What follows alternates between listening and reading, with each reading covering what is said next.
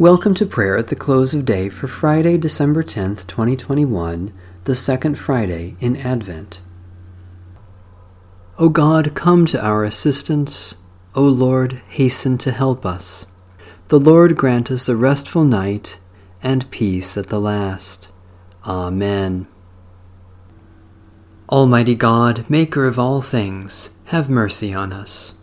Jesus Christ, Redeemer of the world, have mercy on us. Holy Spirit, giver of life, have mercy on us. God of the future, you are coming in power to bring all nations under your rule.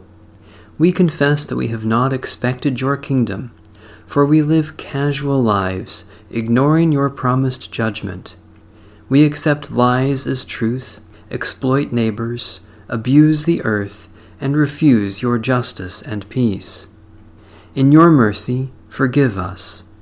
Grant us wisdom to welcome your way and to seek things that will endure when Christ comes to judge the world.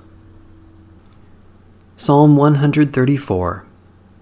Behold now, bless the Lord, all you servants of the Lord, you that stand by night in the house of the Lord. Lift up your hands in the holy place, and bless the Lord. The Lord who made heaven and earth bless you out of Zion. Lord God, where 2 or 3 gather in your name, you promise to be with them. Look upon your family gathered in your name, and graciously pour out your blessing upon us, for the sake of Jesus Christ, our Savior and Lord. A brief reading from Holy Scripture. We wait for a new heavens and a new earth, where righteousness is at home.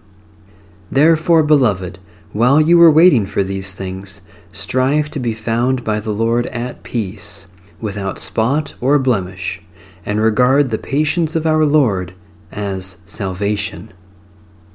The word of the Lord. Thanks be to God. Restore us, O Lord God of hosts. Let your face shine, that we may be saved. O God, you have designed this wonderful world and know all things good for us. Give us such faith that by day and by night, at all times and in all places, we may without fear entrust those who are dear to us to your never-failing love, in this life and in the life to come, through Jesus Christ our Lord. Amen. Our Father,